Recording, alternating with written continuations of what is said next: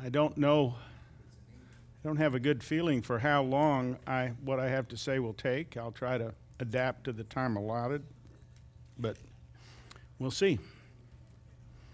Good to see you all this morning. Okay, we're ready. I gave this final session on the letter to the Colossians a strange title, and I don't know how I came up with it. Actually, first century Facebook. I don't really know anything about Facebook, which I'll talk about in a few minutes, but I don't know, that just came to me. So we'll see. I'll get back to the title for today's lesson as we go along, but first I want to thank Peter, who I see is not here. I think he's teaching somewhere, for his teaching us for the past several months. While we might be amused by the repeated anchoring of what was taught back to the book of beginnings, Genesis, I'll bet most of us will remember 1:26.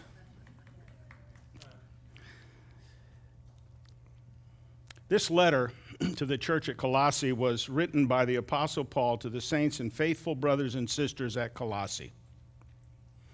I don't know if you caught that. That's the introductory words. The saints, that is, the faithful brothers and sisters at Colossae. The letter focused on correcting some wrong practices that were grounded in a wrong understanding of the status and work of Jesus Christ. Now, we're separated from the church at Colossae by almost 2,000 years. But the remedy for their wrong practices and wrong understandings about being in Christ, the remedy is the same now as it was then. One of the commentators on this letter put it this way, and the remedy was an intense focus on Christ as the foundation of the believer's existence.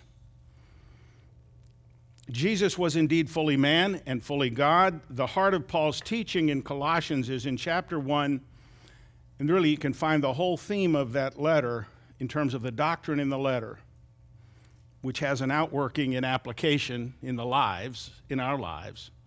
The whole heart of Paul's teaching is in chapter 1, verses 15 through 20. I wish I had the melody line. I don't, but it was probably a hymn in the early church.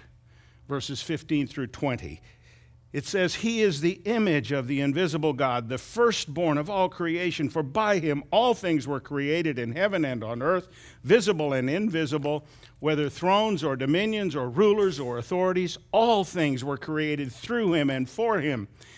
And he is before all things, and in him all things hold together. And he is the head of the body, the church. He is the beginning, the firstborn from the dead, that in everything he might be preeminent. For in him all the fullness of God was pleased to dwell, and through him to reconcile to himself all things, whether on earth or in heaven, making peace by the blood of his cross." I wish I had the melody line. I don't. But you can see the repeat, really, it's not hyperbolic. All things, everything is held together by the work of the cross. And the focus of this letter was the deity and the victory and the lordship and our responses to Jesus Christ because of his deity and victory and lordship. This was a letter to a specific community of believers at a specific point in history. But all of it was inspired by God for our use and instruction and benefit, and you should always go back to what Paul wrote in to Timothy in 2 Timothy 3:16. All Scripture is breathed out, inspired by God, and profitable for teaching, for reproof, for correction, and for training in righteousness, even final greetings.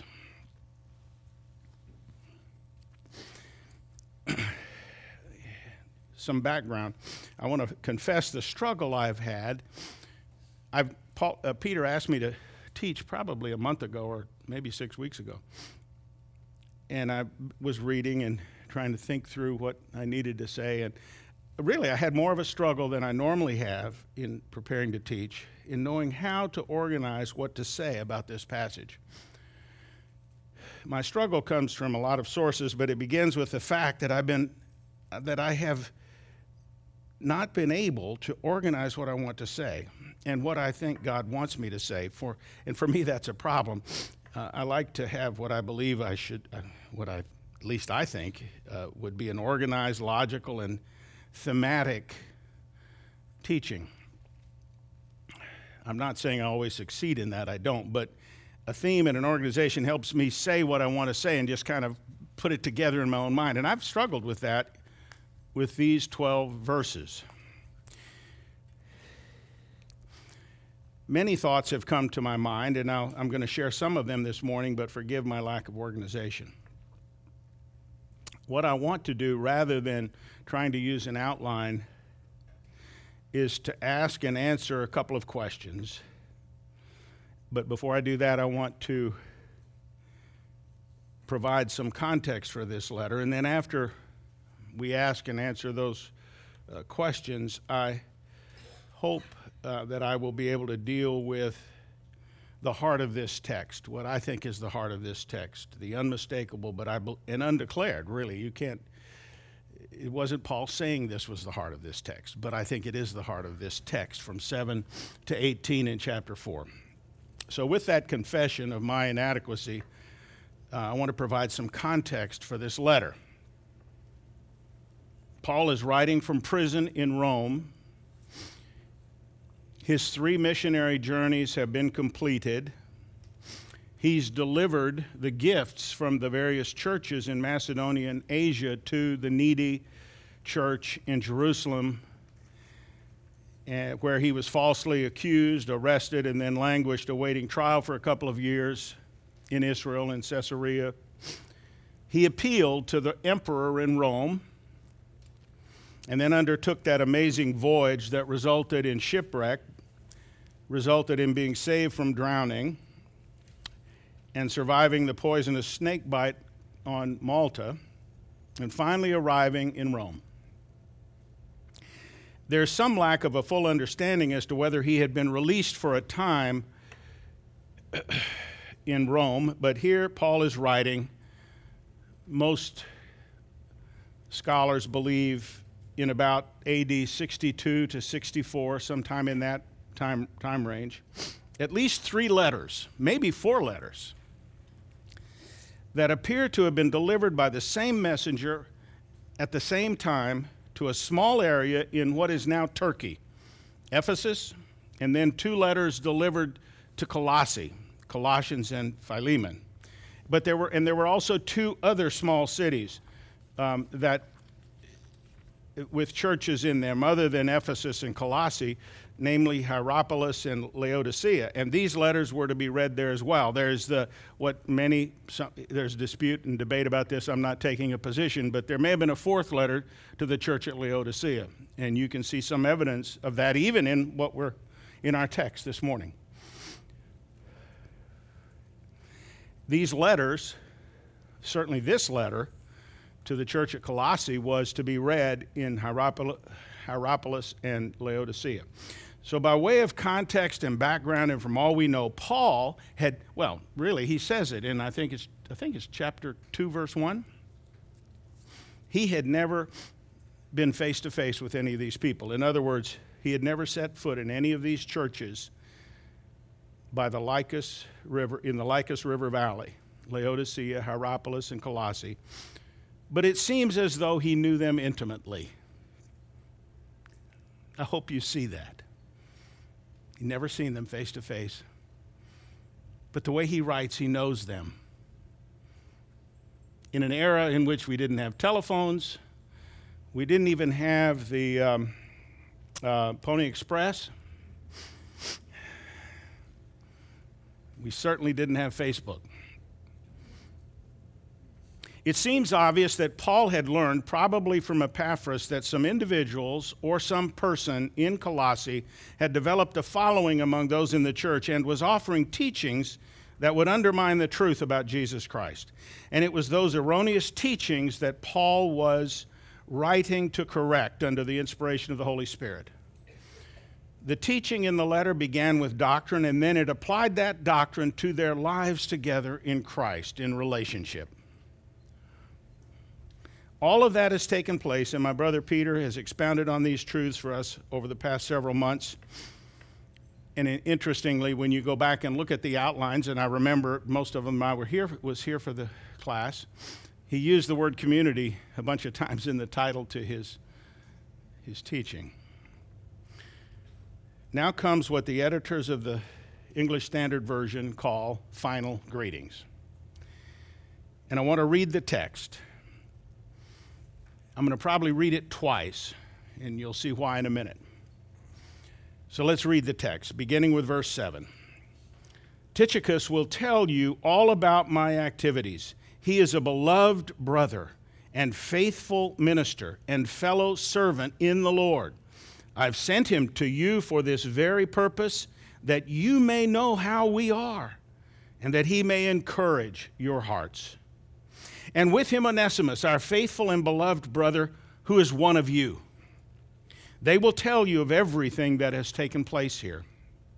Aristarchus, my fellow prisoner, greets you, and Mark, the cousin of Barnabas, concerning whom you have received instructions. If he comes to you, welcome him. And Jesus, who is called Justus. These are the only men of the circumcision among my fellow workers for the kingdom of God, and they have been a comfort to me. Epaphras, who is one of you, a servant of Christ Jesus, greets you, always struggling on your behalf in his prayers, that you may stand mature and fully assured in all the will of God. For I bear him witness that he has worked hard for you, and for those in Laodicea and in Hierapolis. Luke, the beloved physician, greets you, as does Demas. Give my greetings to the brothers at Laodicea and to Nympha and the church in her house. And when this letter has been read among you, have it read in the church of the Laodiceans, and see that you also read the letter from Laodicea. And say to Archippus, see that you fulfill the ministry that you have received in the Lord. I, Paul, write this greeting with my own hand. Remember my chains. Grace be with you. Heavenly Father, may this word come alive to us, so we don't just see it as some formal ending of a letter, but we see the heart of God expressed through Paul in these words. I ask in Jesus' name. Amen. The first question is, what are these final greetings telling us? What are they telling us? I'm curious, and I think on your lesson sheet, this is audience participation time. I'm curious about what you think we have here in these final 12 verses of Paul's letter to the Colossians. So I want to ask for audience participation. And I'm going to read through the text one more time, and I want then to give you a little bit of time and also maybe to stir something up within you. I want to get some of your input in no more than 3 words. Remember, no more than 3 words. If you had to sum up what these 12 verses are about, what would you say? And I'm going to read it again. We don't have to have everybody, but some of you surely will come up with something by the Holy Spirit that these verses mean to you, okay?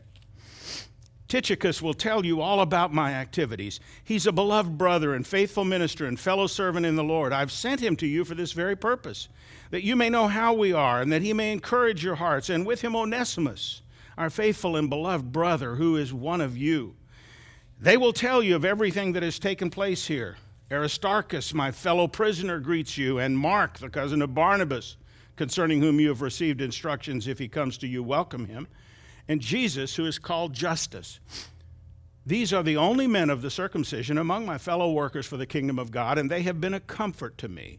Epaphras, who is one of you, a servant of Christ Jesus, greets you, always struggling on your behalf in his prayers, that you may stand mature and fully assured in all the will of God. For I bear him witness that he has worked hard for you and for those in Laodicea and Hierapolis.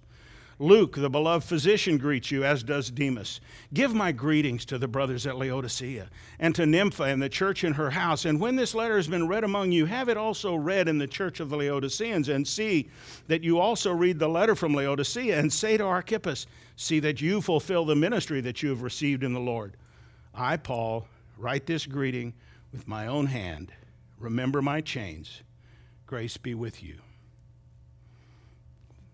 Volunteers, 3 words. What are these final greetings telling us? Somebody. Yes. One more time. Commendation and connection. Deep brotherly love. Stay the course. I'm sorry, I didn't hear you. Communion of saints. Yes. Encourage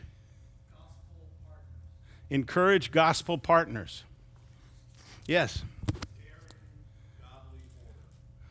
Caring godly orders. Okay. Oh, that's good stuff. The 3 words, and I didn't come up with any this morning as I was going through my notes. Again, I came up with 3 words, and they're not better, certainly not as good as many of those. Means of grace. And maybe that my 3 words kind of tell you where maybe we're going this morning. In this age of Twitter, Pinterest, LinkedIn, and whatever the newest social media invention may be, and I confess I am cyber illiterate when it comes to such inventions, I actually am on LinkedIn, but I have never said anything. I get stuff, but I don't say anything. I don't even know I'm on it. But I sense that by using short, trite phrases and abbreviated words, we can easily lose a sense of genuine, honest communication. We don't have to, but we can. We live in a soundbite world. We live in a sloganeering society that can very easily water down the sincerity and purpose of the expression of our lives together. But I would contend that in these final greetings, we don't just have polite palaver. And I had to put a definition. That's a word that I use, but nobody seems to ever know what it means. Palaver is prolonged and idle discussion. That's not what we have here. We don't just have some formulaic, socially acceptable words to end a letter. We have something I've labeled first century Facebook in its best sense. Now, let me be quick to add, as I think I've said already, I don't have a Facebook account. I take some unjustified pride in making that statement. In fact, with that statement, I have to engage in a confession that those of you who know me can readily recognize. I confess that I have a tendency to be antisocial. And I say that seriously. And those of you who know me know I say that seriously. And that's not a good thing. I try to fight against that tendency and have all kinds of rationalizations to justify my tendency. So if you confront me, you'll probably have to endure some of those. But there you have it. Hopefully I've not offended you with my tendency, but I suspect I may have. And if I have, I welcome you to privately confront me with that offense, and I will do my best to address the manifestations of that tendency that have offended you in the future. Now that I have that out of the way, I also confess that when others who do participate in Facebook, and you might know that the person I'm talking about is Nancy, so I might as well admit it. And I will also add, though, quickly, Nancy is more of a peruser than a user of Facebook.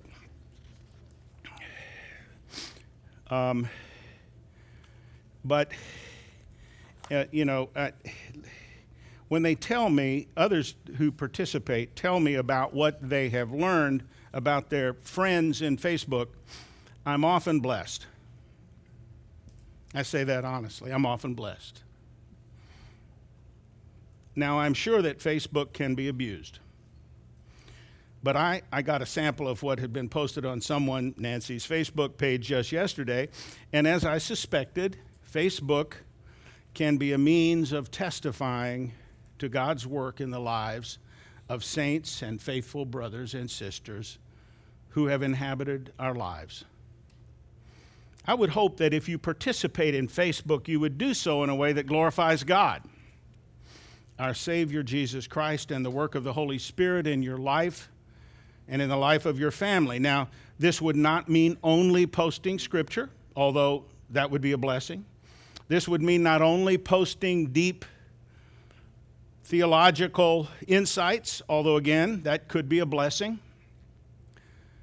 This could simply mean sharing the struggles, needs, blessings, and thanksgivings that exist in your life, with pictures often, with those who love you. And I'm not condemning anyone's use of Facebook. How could I? I've never participated. But I suspect, as with any form of communication, Facebook could be used for other than the glory of God.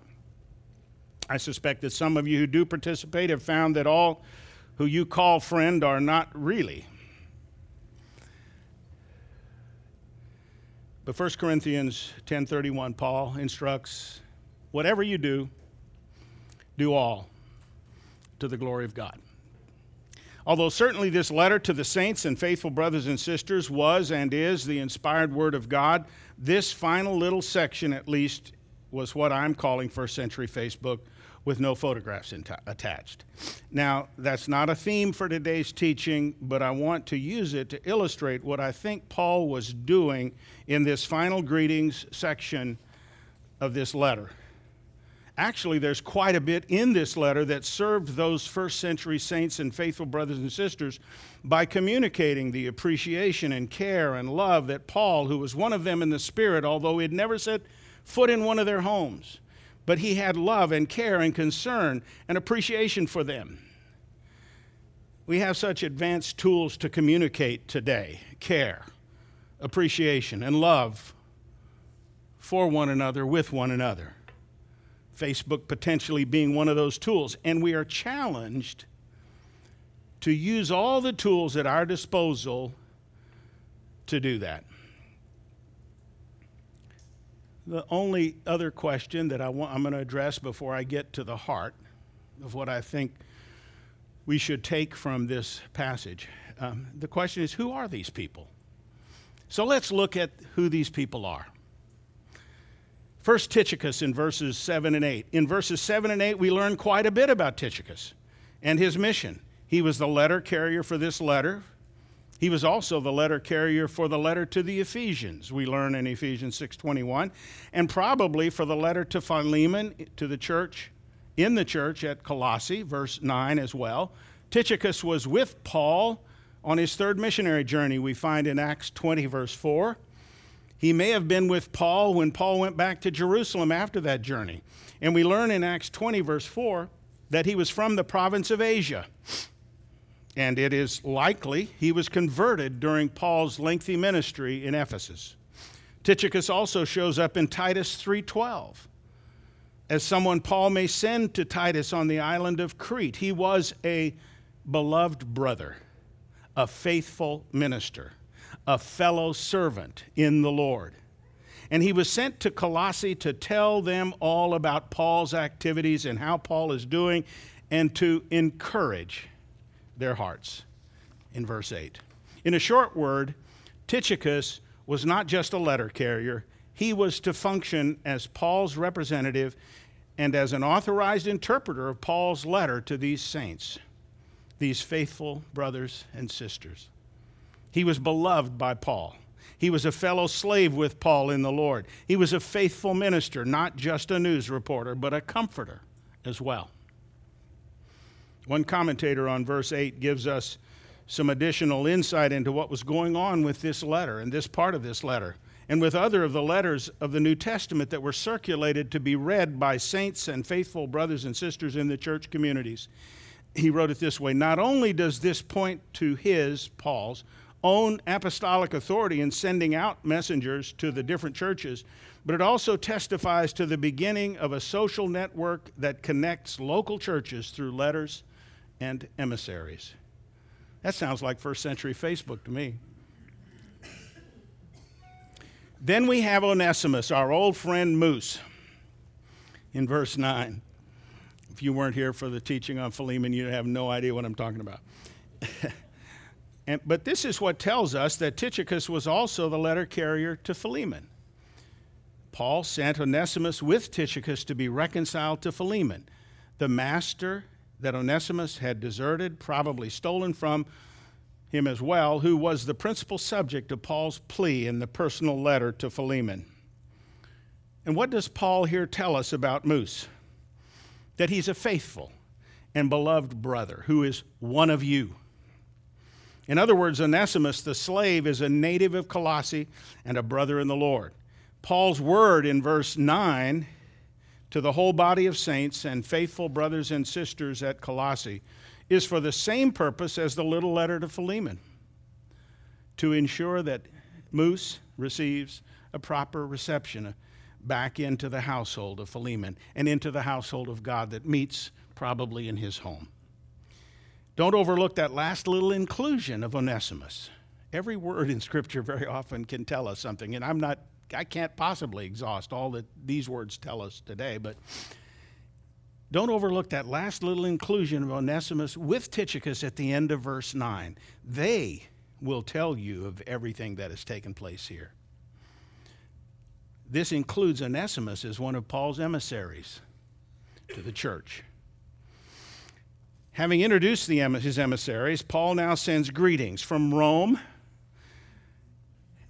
and from 3 Messianic Jews, Aristarchus, John Mark, and Jesus called Justus, and from 3 Gentile believers, Epaphras, Luke, the physician, and Demas. First, Aristarchus in verse 10. Acts chapter 27, verse 2, Aristarchus is called a Macedonian from Thessalonica. So we're beginning to see geographic diversity, racial diversity, religious background diversity, social status diversity in these final greetings. Acts chapter 27 tells us that Aristarchus was one of Paul's travel companions on his third missionary journey. Aristarchus had been with Paul during the riot in Ephesus that's recorded in Acts 19. And in Philemon, Aristarchus was called a fellow soldier with Paul. Here he's called a fellow prisoner with Paul. He was both. Then we have Mark, the cousin of Barnabas, in verse 10. And I think most of us know the story of John Mark. Mark and Paul had been through some difficulties together, as you may remember. They had conflict in their personal history. He was first identified in a believers' meeting in Jerusalem in the house of his mother in Acts chapter 12, verse 12. He accompanied Paul and Barnabas to Antioch, and then he went with them at the beginning of Paul's first missionary journey. But you may recall he left them in Pamphylia, we're told in Acts 15:38, and as a result, Paul refused to take him along on the second missionary journey, which caused a sharp disagreement between Paul and his good friend Barnabas, causing old friends Paul and Barnabas to separate for a time. We also learn of the reconciliation between Paul and Mark. In this letter, there's evidence of that by Paul's descriptions, by the fact John Mark's with him in Rome, and in Philemon. And we see in 2 Timothy 4:11 that Paul found Mark to be helpful to him in the ministry. Isn't it good to see that even the writers of the New Testament Scripture were human beings with disputes and arguments? Seriously. But you know what? It's even better to see that they could be reconciled by the power of the Holy Spirit. We can as well. And here Paul is telling them that Mark may make a visit to them in the future, and if he does make such a visit, they are to welcome him. Then we have Jesus called Justus. Boy, I'm tempted to step aside here. If you were in the class, I'm going to take a little rabbit trail. The bonus round in Philemon, when we studied right at the end, and I challenged you all to identify those you may, friends and brothers and sisters, people you had, other Christians that you have discarded. You remember? By discarded, I mean you've mentally written off that relationship for whatever reason there might be. And I ask you to make a list, write it down, and leave room in the names on your list. And in the space, write down the reason why you've discarded. And then we went through that. And then I asked you to see what God wanted you to do about that. Well, Mark is a good example for us. The relationship between himself and Paul had been stretched. Mark had been discarded, but they'd been reconciled. Off that rabbit trail. Then we have in verse 11, Jesus called Justus. Jesus is the Greek form of the common Jewish name Joshua.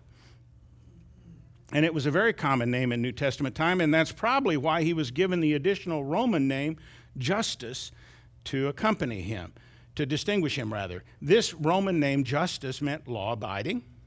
This is all we know about him, except that he was with Paul in Rome. You say, well, we don't told anything about him. Well, wait, there's information here about him. He was with Paul in Rome. He was a fellow laborer. He, along with Aristarchus and Mark, was Jewish, of the circumcision, and he also was a fellow worker with Paul for the kingdom of God, and he was also a comfort to Paul. Jesus called Justus was sending along his greetings to them from Rome. So we learn a little bit about him here. That's all we know. Not anywhere else in the New Testament that we know of. Take note here. We see greetings to and from and on behalf of slaves and Jews and Gentiles and those from Jerusalem and from Ephesus and from Colossae and from Thessalonica. And that's just so far. Consider what that should communicate to us. Epaphras, verses 12 and 13. Epaphras, we learn from this passage and others, was a native of Colossae. He had already been introduced in chapter 1. He probably founded the church and had likely discipled most of those to whom this letter was written. He was the source of the information that led Paul by the Holy Spirit to write this letter. He labored for them, even when he was in Rome with Paul, in prayer, fervent prayer, that they might grow to full maturity in Christ for God's glory. One translation of verse 12 describes Epaphras' prayer this way. Great description of his prayer. He prays hard for you all the time. He prays hard for you all the time. Let that sink in about what relationship and communication and communion and community in Christ means. Epaphras was a servant, a slave with Paul in Christ Jesus. The labor in verses 12 and 13 describes prayer, fervent prayer, and more than prayer. Note the mention of the neighboring towns of Hierapolis and Laodicea. Epaphras' ministry was to this whole region. Epaphras was the man used by God to spread the gospel in the area of Colossae. Then we have Luke, the beloved physician, verse 14. And if you've ever wondered why the writer of Luke and Acts was known as a physician, here's the best evidence we have. Some have analyzed the way he writes in Acts and in the Gospel of Luke about healings, and he describes physical conditions in technical terms and identify him as a physician in that way. But here we have a clear statement. Luke was a companion of Paul throughout most of Paul's ministry, and here we find him at Paul's side in Roman imprisonment, probably not as a prisoner, there voluntarily, but there to serve Paul and the purposes of God. Greetings from Luke in Rome. Demas. Demas is mentioned 3 times in the New Testament, including this time. He's mentioned each time with Luke. And we learn in the last reference to Demas, which the latest writing of Paul that referenced Demas, which in 2 Timothy 4:10, that, and I'm quoting it, Demas, in love with this present world, has deserted me and gone to Thessalonica. We don't know exactly what this looked like, this desertion.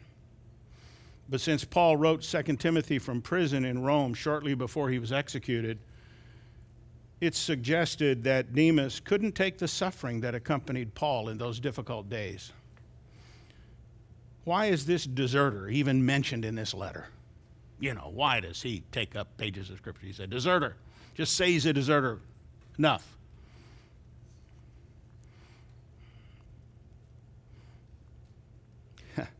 What occurred to me, if this letter was not the work of the Holy Spirit preserved for you and me down to this day and time through the centuries, if it was not the inspired Word of God, true to the original, Demas would not be mentioned here. In other words, if this was some writer later in history trying to make Christianity look good, why include Demas? Demas is here, preserved for us as an example. In this Christian community that we are part of, there are some who will fail. Let's love them all. Leave the judging to the only true judge. Brothers in Laodicea, verses 15 and 16, brothers in Laodicea, to Nympha, the church in her house. Greetings continue, and this time greetings to still other people who call themselves by the name of Christ. Paul is greeting folks beyond the church that gathers in Colossae. Again, this points to the connection and the unity among the brothers and sisters in the various local communities, none of whom Paul has ever seen face to face. We find in Colossians 2:1. And then he tells them to read their letters to each other. Do you begin to see the first century Facebook nature of this letter? As well as all of Paul's letters. These letters were for public reading, and they were the purpose of knitting these groups of believers together in times that were increasingly difficult in the church. Paul was very aware of the need for the church of Jesus Christ to realize more fully the truth that they were all in this together. This demanded communication that would result in communion with one another. Verse 17, Archippus, the final note before Paul signs his own name to this letter, is a strong, perhaps you could call it even a stern warning or encouragement to Archippus to complete the ministry that he had received in the Lord. In Philemon, verse 2, Archippus was described as Paul's fellow soldier or beloved fellow worker, depending on the translation. He apparently belonged to the household of Philemon, which may have been where the Colossian church community met. We don't know exactly what Archippus' ministry consisted of, but he knew what it consisted of. He knew what he had been called to. And doubtless, the other recipients of that and hearers of this letter knew what that ministry consisted of. I'm certain that it included the Christ-centered truth-telling that Paul had so ably written to these saints and faithful brothers and sisters in this letter. Finally, there is Paul. Verse 18. Paul personally says, now we could obviously go on and on about Paul, read the book of Acts, read all of his letters, and letters of other New Testament writers as well.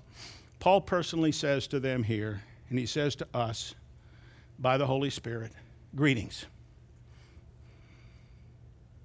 Won't it be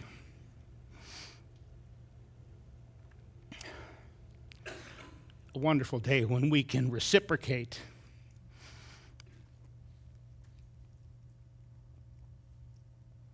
greetings, Brother Paul. And it's all by God's amazing grace that is with us as well. Paul, as we all must learn to humble ourselves to do, and as we are all, at least I am, very hesitant in our pride to do, Paul asks for personal prayer. He doesn't hide his need. He says, remember my chains. I don't think Paul was asking for sympathy. He wanted them to know his condition. And that's why he sent One of the reasons he sent this letter and why he sent his emissaries, he wanted them to learn about him, what was going on with him. But this request was for strength to endure and serve our Lord. So again, and now to try to get to the heart, if I haven't run out of time, which I have, but I'm going to extend the time. What are these final greetings telling us? It's a question I started with. A question some of you answered in 3 words. Here's where I have so much to say, and I've had a great deal of difficulty figuring out how to organize it. I think this is why Peter asked me to teach this passage. To make it difficult, no, because he knew I do have a passion for this subject. And so I have a difficult time figuring out how to organize my thoughts. So I've tried to organize it roughly using 3 words that Peter began last week's lesson with, but I'll put them in a reverse order.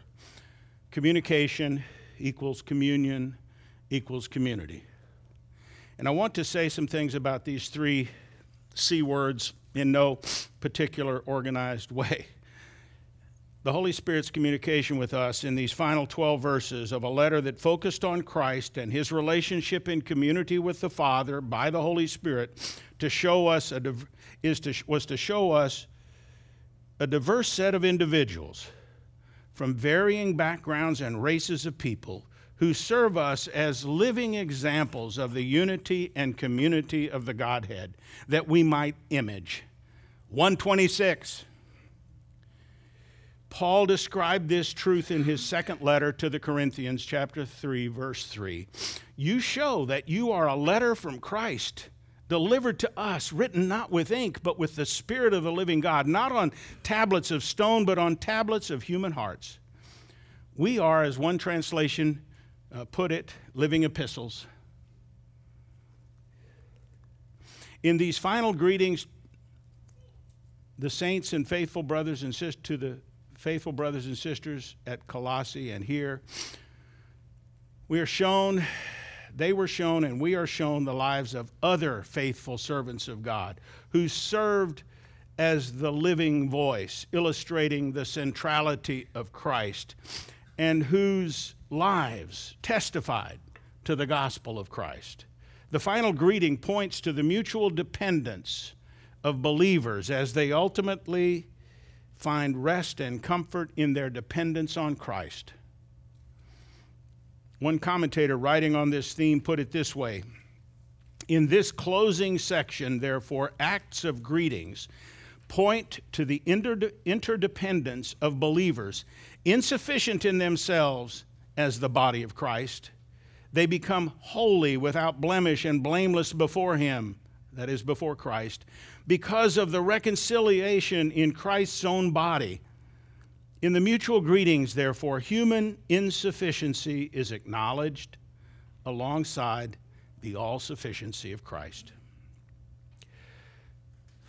Do you see the role that communications of affection, approval, approbation, co-laboring in difficulties and joys, evidences about God's persons? God shows us clearly that he dearly loves working together to show his glory to all creation and in all creation. And God communicates with us about his priority for expressing affection, approval, approbation, and even correction and discipline. Can we see that? An author writing about John Calvin's theology of the Psalms, quoting from Calvin in part, put it this way, and I love this picture that this paints. Although the whole world is the theater of God's kindness, wisdom, justice, and power, Calvin mentions that in this theater, the church is actually the part that illustrates it best, like an orchestra. The church is thus elected by God to be the theater of his fatherly care. Faithful and regular horizontal communication in the church, communications between and among faithful brothers and sisters in Christ, will lead invariably to deeper communion. And as I was thinking about this and my own personal experiences over the years, The deepest communion I've had with others resulted from walking with them through trials and troubles. Connections are made in those times that are enduring, and they're supposed to be. There's a lesson here. When we refuse or neglect out of embarrassment or pride to communicate our deepest struggles with other believers, we neglect the creation of the communion that God wants us to have with one another in Christ to demonstrate His very glory. In a sermon on Psalm 36:6, Spurgeon spoke about the effect of enduring God's discipline or judgments and the trials, and the effect that endurance of God's judgment has on a believer's communion with God. And there's a picture in here of our communion with each other as well. He said, lastly, if God's judgments are a great deep. Now let me translate Spurgeon for you. A great deep, he was talking about oceans with depth. Going across the Atlantic, going across the Pacific, going across the Indian Ocean. That's what he was talking about when he said deep. If God's judgments are a great deep, then they become a highway of communion with Himself. May God's deep judgments, trials, lead you to deeper communion. The same is true in our relationships with one another. If we endure trials together, even conflicts with one another, and we do so in Christ, then our communion will be deeper with one another. None of this is possible except in Christ by the power of the Holy Spirit. And that brings me to community. And by community, I don't mean some vague, ephemeral, community is wonderful. One writer I looked at said the new word in Christian parlance is community, but it's used in some abstract way. By community, I mean the church community that we are actually part of here and now. For you all who are in this room, it's Lakeview Christian Center. And I'm not making Lakeview Christian Center the be-all and end-all. I'm just saying it's that kind of real community that's being talked about here. In his classic Life Together, Dietrich Bonhoeffer wrote these simple but profound words that I've quoted, I think, to you before. But Christianity means community through Jesus Christ and in Jesus Christ. No Christian community is more or less than this. We belong to one another only through and in Jesus Christ. To see everything correctly, we first need Jesus Christ. Christ remakes us from the devastation that began with Adam's fall. In Christ, we are reconciled again to God, and again reconciled to each other. The community between God and His people has been restored at and by the cross. And that has real, not just possible, but real consequences for our relationships with each other in community. Sometimes we act as if that's only a possibility, but not a reality. Please don't buy into that myth. That denies every description of the church in the New Testament. God's word says we are the bride of Christ. Not possibly, but really, we together are the bride of Christ. That Christ is the head of the body, a real body, not a dismembered body, and that the chief cornerstone of the building, that is the church, is Christ. And I don't believe this is a pile of rubble all scattered about with Christ as the cornerstone. I believe it's a real, substantial building with four walls, a roof, doors, and windows. Now, how are we to walk this reality out? Here's the rub. First, not perfectly. We won't walk it out perfectly. But patiently and with perseverance. There are two means by which, these are simple things, but hard to do. Two means by which we can live in real and not ideal community. Forgiveness and gratitude. Forgiveness and gratitude. Forgiveness is underrated and underpracticed. Gratitude is also underrated and underpracticed. But both forgiveness and gratitude find their roots. Find these roots. Where are they? They're in the gospel of Jesus Christ. Forgiveness and gratitude. I've taken all my time, more than my time. I apologize for my disorganized thoughts, but let me tell those of you who are registered users and perusers of Facebook, do everything for the glory of God, even Facebook. Can be a great tool of communication, leading to communion, all to the goal of building up the community of believers that live out this life for God's glory as a testimony to His kindness, His mercy, His affection, His forgiveness, and His outrageous grace toward us as His children, called by the Spirit, saved by the blood of His cross.